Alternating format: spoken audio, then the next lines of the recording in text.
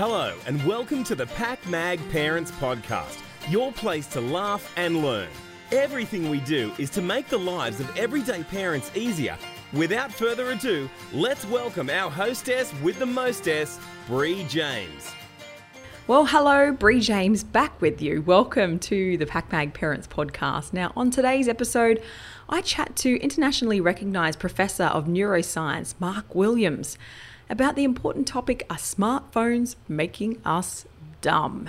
Yes, we use them every day to communicate with friends and families. We check the weather, catch up on social media, and even turn on appliances in our home using them. But how smart is too smart when it comes to these devices? Are we becoming too reliant on our smartphones in our everyday life that the thought of living without them is a non-negotiable? Many people are more fearful of losing their phone than they are of their own child, which is a little bit disturbing. So let's get Mark Williams on Zoom to help us understand how our brains react to such smart devices and the impacts it is having upon us and how we connect to the world around us. Let's get him on Zoom. It's time to get to class.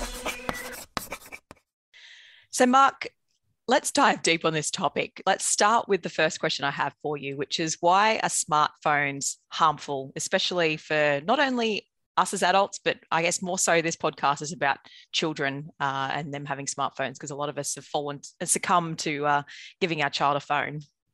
Yeah, great question, Bree. It's not really this phone itself. I love my phone and I use my phone for a lot of different things. It's more the fact that we have apps on phones and the apps send us notifications. So it's really the notifications and the fact that technology companies don't sell us those apps. They make money from our attention. So what they want is they want us on the phone so they can sell our attention as much as they possibly can. To do that, they use some really nice tricks to get our attention, to get us to come back to the phone as much as they can so that they can sell more advertising, because that's what they're really all about, and that's how they make their money. That's how they make their profits. So they use things like intermittent reinforcement, which is a method used by gambling companies such as casinos and different forms of gambling, but also by psychologists as well for many, many years. And it's a way of cueing us so that we get optimal reward for that cue, but not too much so that we actually get sick of getting those cues. So we know Facebook have admitted that they use things like intermittent reinforcement when they send you the likes. They don't send you a like when you actually get the like. They wait until it's optimal so that you'll get most addicted to actually getting the like. And they use other methods, similar methods as well with the other apps. So that's a real issue, is that we have notifications coming through on phones which cue our attention, and that affects our attentional network. And that means that kids now who get phones or who are using phones are more likely to have ADD or attention deficit disorder, or have symptoms associated with attention deficit disorder, because their attention network is actually affected. Now, our attention network doesn't actually get fully developed, our frontal areas of our brain, which control our attention, until we're 25 years of age, plus or minus 2 years. So anyone who gets a phone before they're 25 years of age and has notifications on that phone is going to be negatively affected in the development of those frontal lobe regions, and therefore in their attentional network, and therefore their ability to actually sustain their attention. But even in adults, it affects us, because we know that our brain is similar to a muscle. You either use these functions or you lose them. So it's actually training us to attend to our phones rather than to the real world.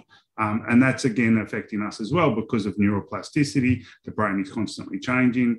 And so our brains are also changing, which is why we all have, well, a lot of us have trouble actually concentrating these days because of the fact that we're constantly being directed to our phones. Yeah, I like to call it like the generation of inattention because we are really struggling. I know personally, like I've got a million things on the go all the time. And, I know I listened to a webinar that you were doing the other week. How long does it take you to get your focus back after you've had, you said something that really triggered me, which was, having your phone beside you, which I do. What percentage of your brain still focused on that phone sitting there?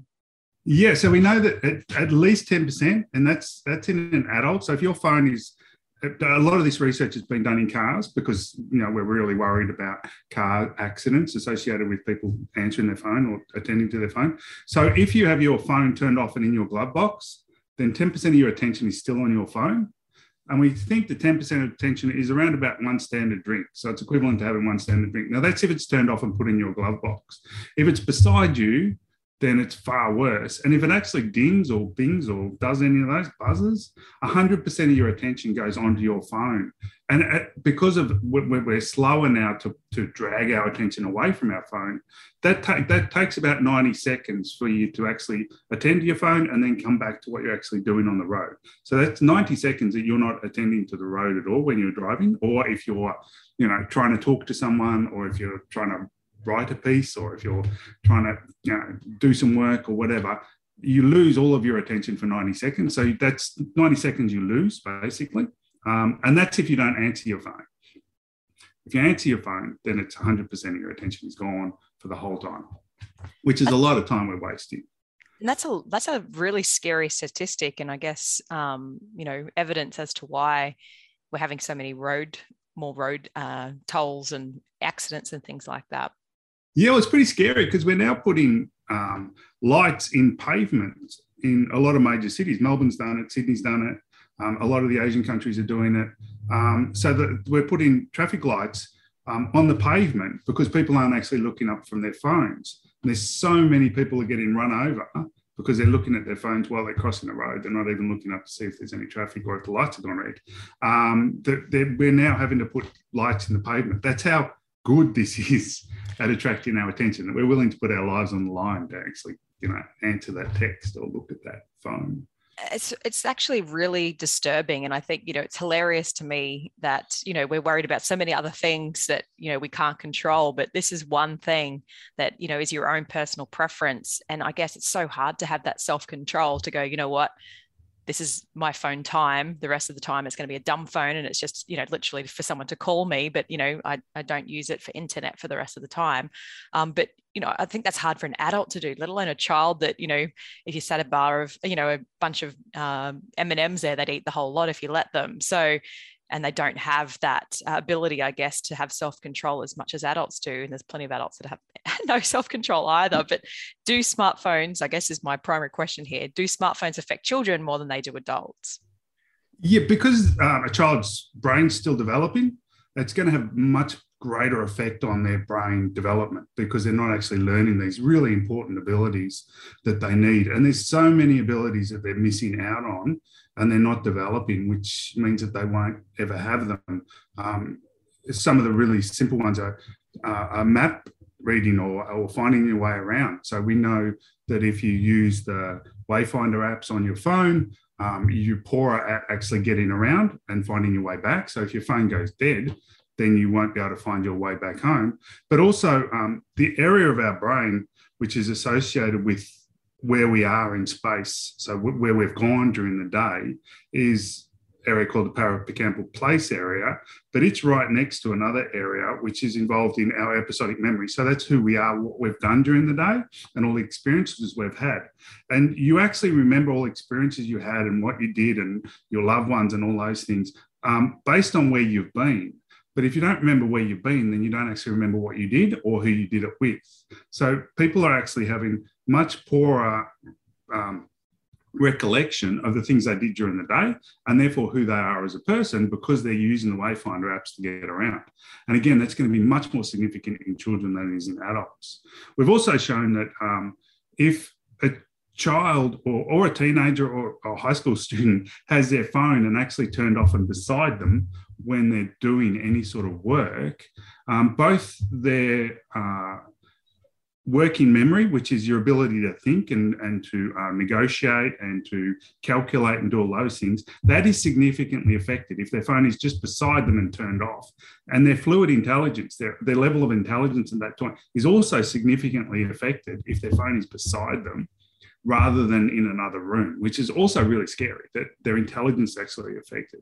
But then a crucial one, which is one of my main areas of research, is our ability to communicate is being affected. So we know that children whose carers use mobile phones regularly, they don't have as good facial expression perception as kids who don't. So if their parents are on a phone or have a phone, they don't learn what the different facial expressions mean. And of course, understanding facial expressions is vital for us as humans because we are social animals. And so not understanding what a person's thinking based on their facial expressions is really detrimental to their well-being and their ability to actually be successful in school and to successfully have friends and then, become a manager or whatever. All of those things really badly impacted by the fact that they can't actually recognize facial expressions just because their carer, their parent, has a phone. But then also, if they have a phone, their ability to recognize facial expressions is significantly affected as well. So both sides of it are affected, which is really concerning, I think, because number one issue in society seems to be at the moment is resilience and empathy for others. And I think a lot of that's been stemmed by the fact that a lot of people on devices these days and never learn how to be empathetic or resilient because they can't read facial expressions. They're unable to understand what people are thinking. That's really interesting because I know you even said when I listened to you last time in regards to students, they learn better from face-to-face teaching than they do online teaching. And it's because of that understanding facial expression, and having that energy exchange between people. Can you explain that a little bit more as well? Yeah, so there's lots of research now on this showing that because, there's several aspects to it. One is that you need to be connected to the person who you're actually learning from. So we don't actually learn from people who we're not connected with. And so you need a really good connection with your teacher. And I'm sure all the listeners can remember teachers that they actually got along well with or that they actually liked, and they would have learned a lot from that person, and they probably did better in that subject than they had before. And then they could remember, teachers who they didn't get along with and they didn't learn anything because they weren't really interested in the subject because they didn't have that relationship with the teacher. And this is an evolutionary aspect of our brain. And we do only learn from people who are part of our in-group, people who we're connected with. But to become connected with someone, you've got to actually be face-to-face with them. You've got to have all those special neurotransmitters that are released when you're actually face-to-face with someone. And we don't get those when we're actually online. So there's touch involved. So just being close to someone, you can smell hormones and so on, and that releases these neurotransmitters that makes you more likely to connect to someone. Touching someone, so greeting someone, we shake hands and do those things. That actually releases really important neurotransmitters that makes us more connected to the person. Being face-to-face, you get all the facial expressions and you actually get to look at the person. We don't get those online. So we are now, because there's only the two of us, so one's looking at the other and the other's looking at the other. But if you're actually on a group or a class, then you've got multiple faces that are all looking at everybody. Nobody's actually looking at anybody, really. And so you never know where those faces are. And we get all this important information from being face-to-face in real world based on where people are looking. So if you're in a group, or if you're a teacher, you would look at a particular student and they would then answer your question. Or you'd look at a student who's misbehaving and they'd stop misbehaving, for example. You can't get all of that when you're online because you don't have that information.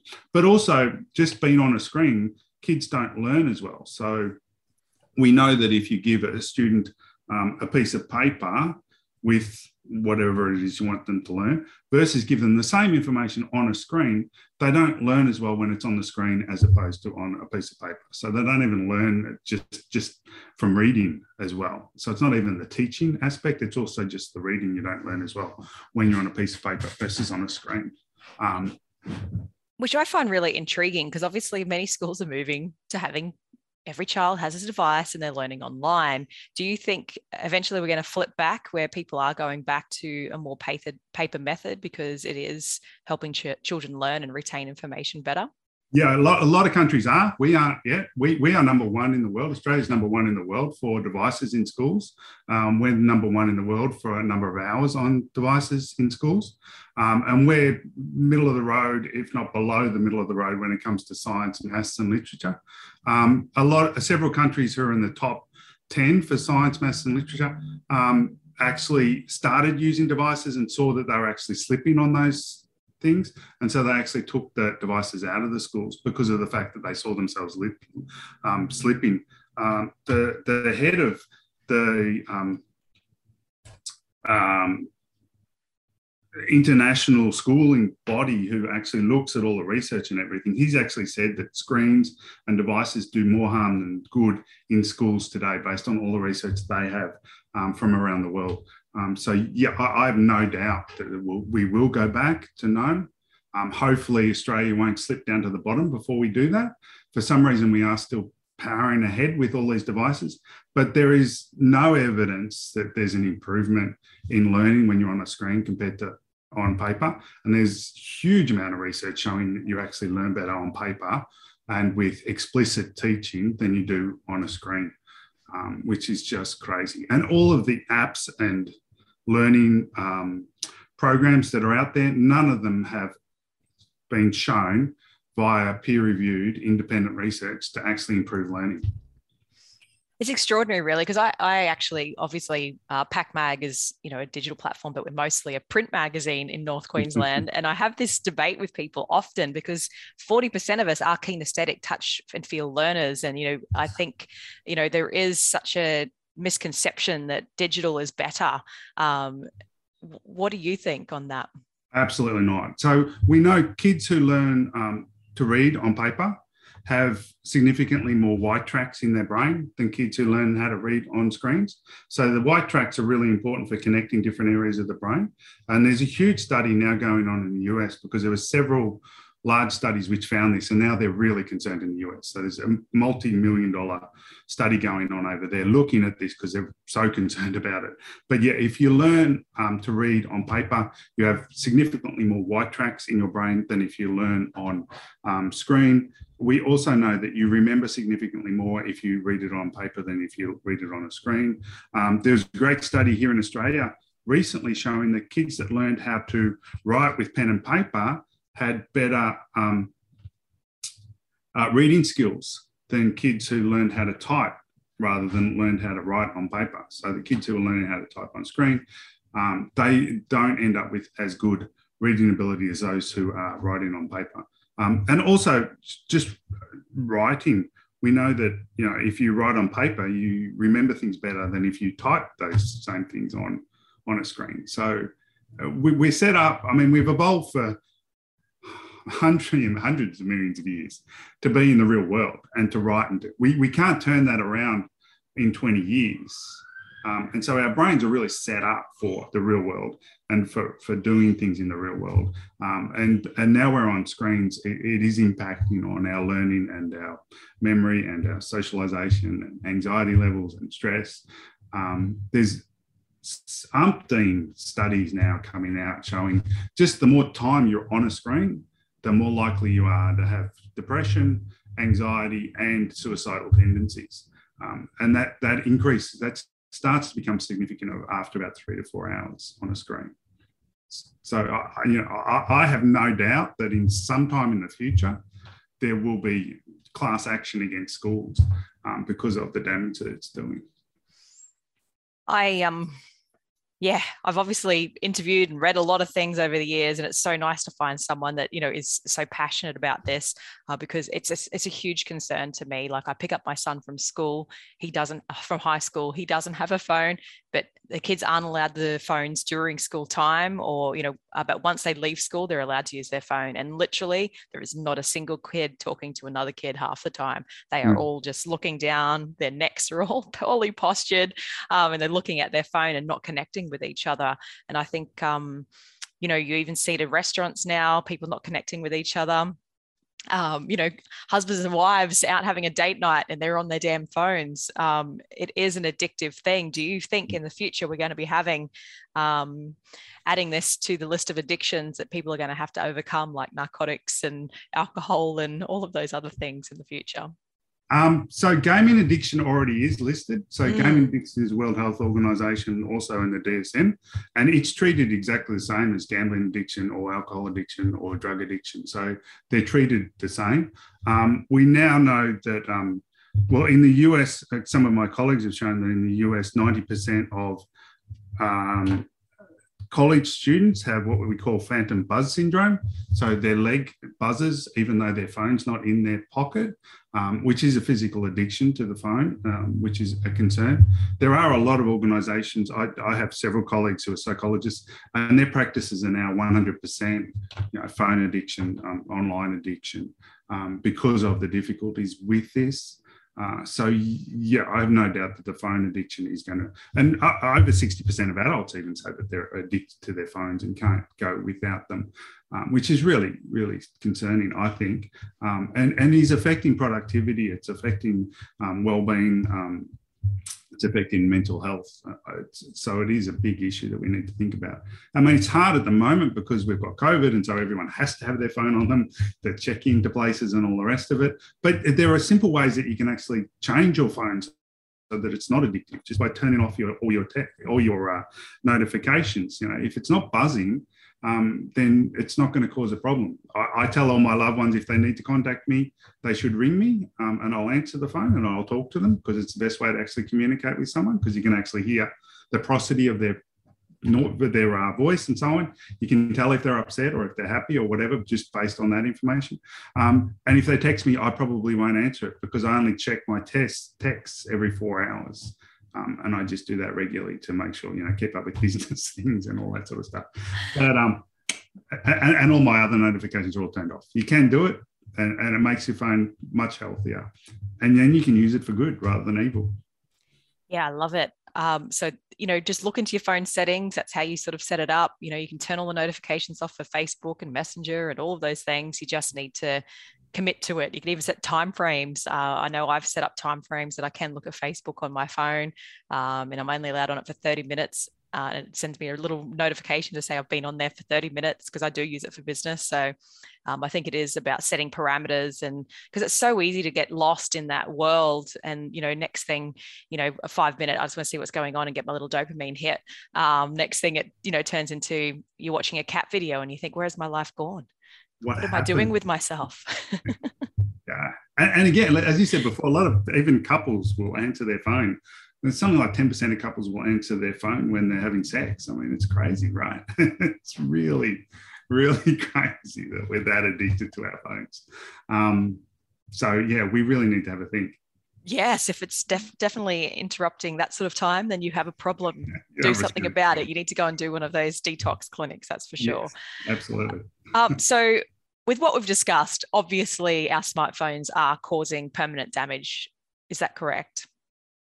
Yeah, the permanency we don't know yet, because it just hasn't been long enough. We haven't got long enough to know whether or not these issues can be,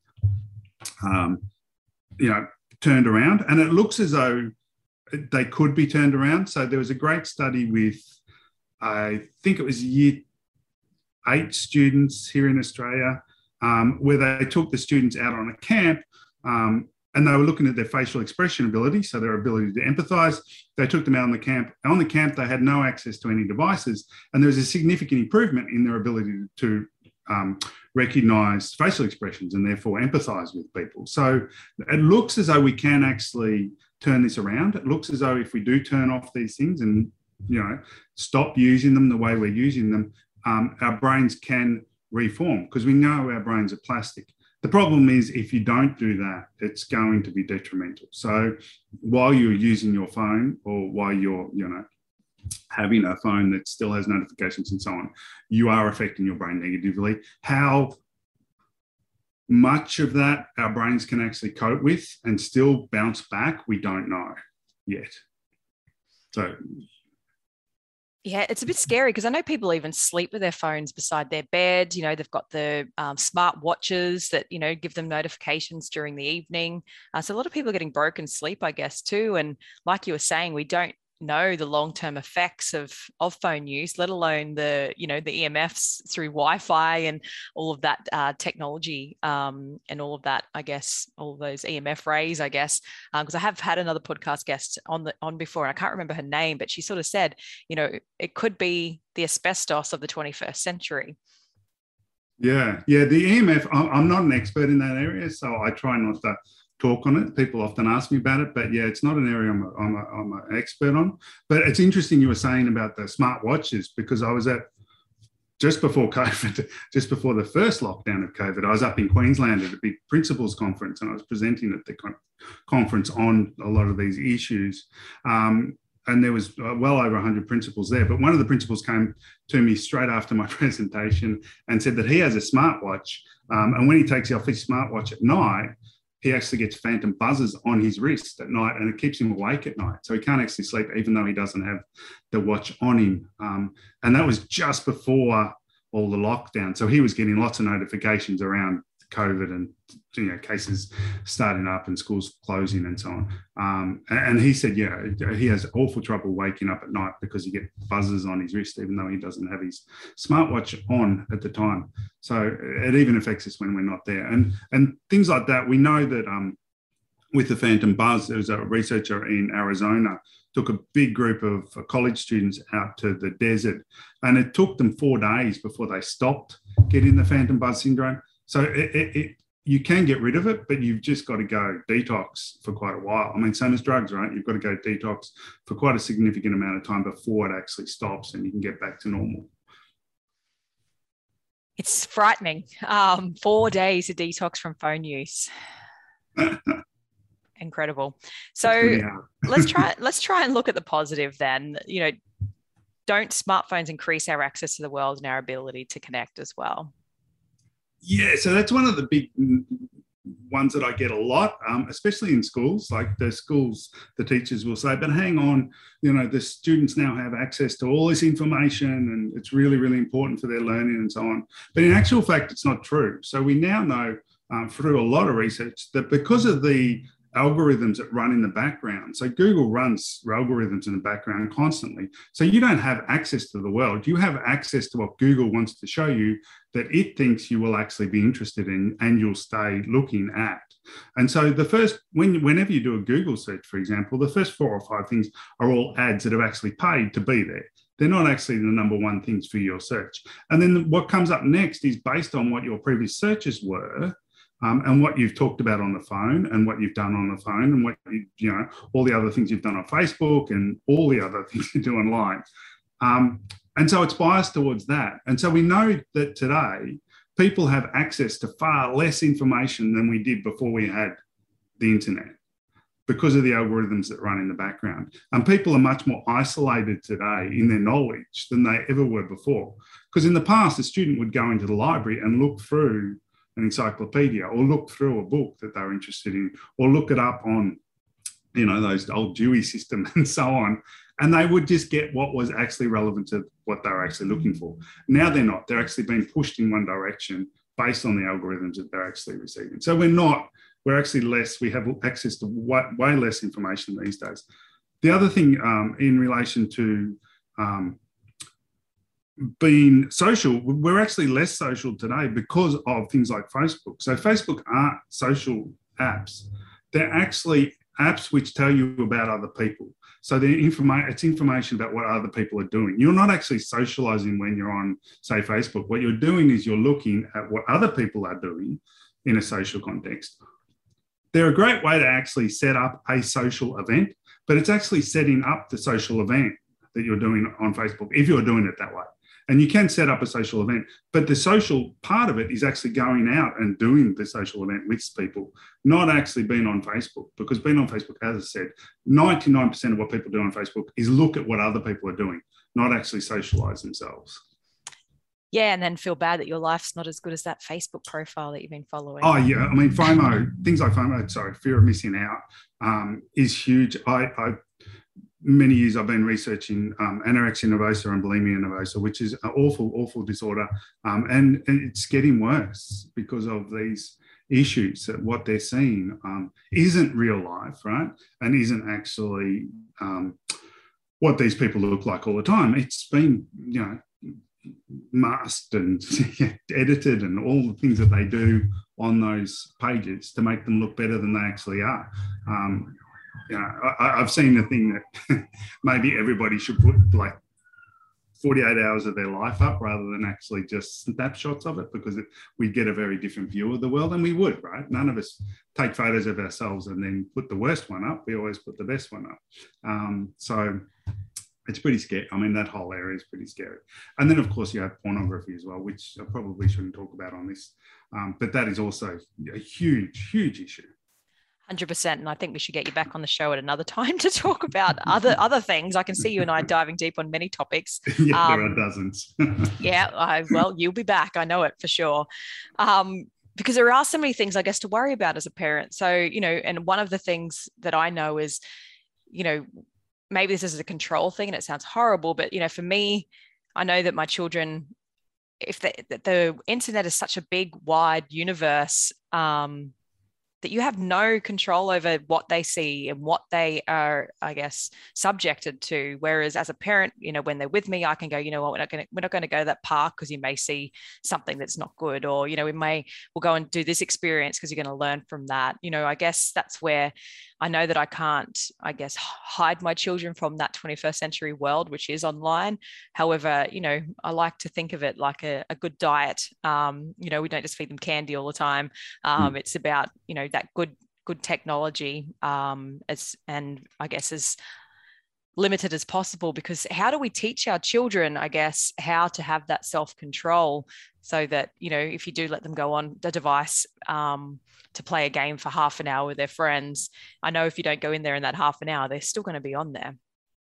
Yeah, it's an interesting one. I often have debates with people who talk about this whole idea, or their business is all, everybody should be learning how to live online because that's the new norm, and so therefore kids shouldn't be restricted and we should be teaching them how to. But we don't allow kids into pubs until they're over 18 because we know they're not socially responsible yet, and also it's not good for their brains to go to a pub and drink alcohol, and also we know stuff that goes on there. But then we're more than happy to have a 10-year-old on the internet where we know there are extremists there who are going to do awful things. There are pedophiles there that set up accounts to actually get in touch and to do awful things online. We know there's pornography, which is extreme pornography that we've never seen before, that's now online, that they can have access to. And, I could go on and on and on. All the dangers that are actually online that these kids could be affected by. And yet we turn around and go, no, that's okay because they need to learn how to do that. Mm-hmm. But it's not okay for them to go to a pub down the road, which would be much safer. Absolutely. Than the actual internet, that we're allowing them to take into their bedroom and shut the door and get on. So I don't really buy the whole thing that you've got to be online to do that. The New South Wales Police Force do a great program with schools where they teach, online security and what to do and what not to do and so on. And they do it without a device in the room. They do it by explaining to the kids what's on there and what's not on there and so on. So kids don't need to be online to learn how to be online properly. They need good values, they need good ethics, they need good moral responsibility. Those things will tell them what they should and shouldn't be doing online. And then, of course, you need them to be aware that people will fake their identities and so on online. So you need to be careful because you never know who people are online. It could be completely, anybody. But yeah, I don't think you need to be online to learn those things. And I think that whole idea of we need to have kids online so that they can learn for the future, I think it isn't really true. If we really thought about it, and we would start making more restrictions. I mean, China has now restricted, it's now illegal for kids to be gaming for more than, I think it's an hour a week, if they're under 16 years of age. And that has been purely because of the health risks, because China, of course, is a communist country, so therefore its health is, paid by the government, and they've seen a huge increase in issues around devices and gaming, and so therefore they've just made it illegal for kids under 16 because it's costing the government too much money from a mental health perspective. Wow. So I have no doubt something like that will happen here soon, hopefully. Yes. But, who knows? I mean, we did it with cigarettes, we did it with alcohol, and we did it with driving. All those things where anyone could do it until we realised what an awful impact it was having on our health. And then we started regulating it, and I think we need to start regulating use online. Yeah. I agree wholeheartedly, because I'm one of those mums. My children don't have phones yet, but I guess one of the things for me is I get but mum, all of the other kids have one. How do we, because I guess it's our responsibility to raise our children the best we can. And it's so easy to fall into the trap of well, I've just got to do what everyone else is doing, if that makes sense. But how, what would be your advice to parents right now that are listening, that are going, I don't know what to do here. My heart's saying, I shouldn't, but my head's saying, oh, but I don't want them to be an outcast with all their friends by not having them have access to be able to chat and do all those things at their whim.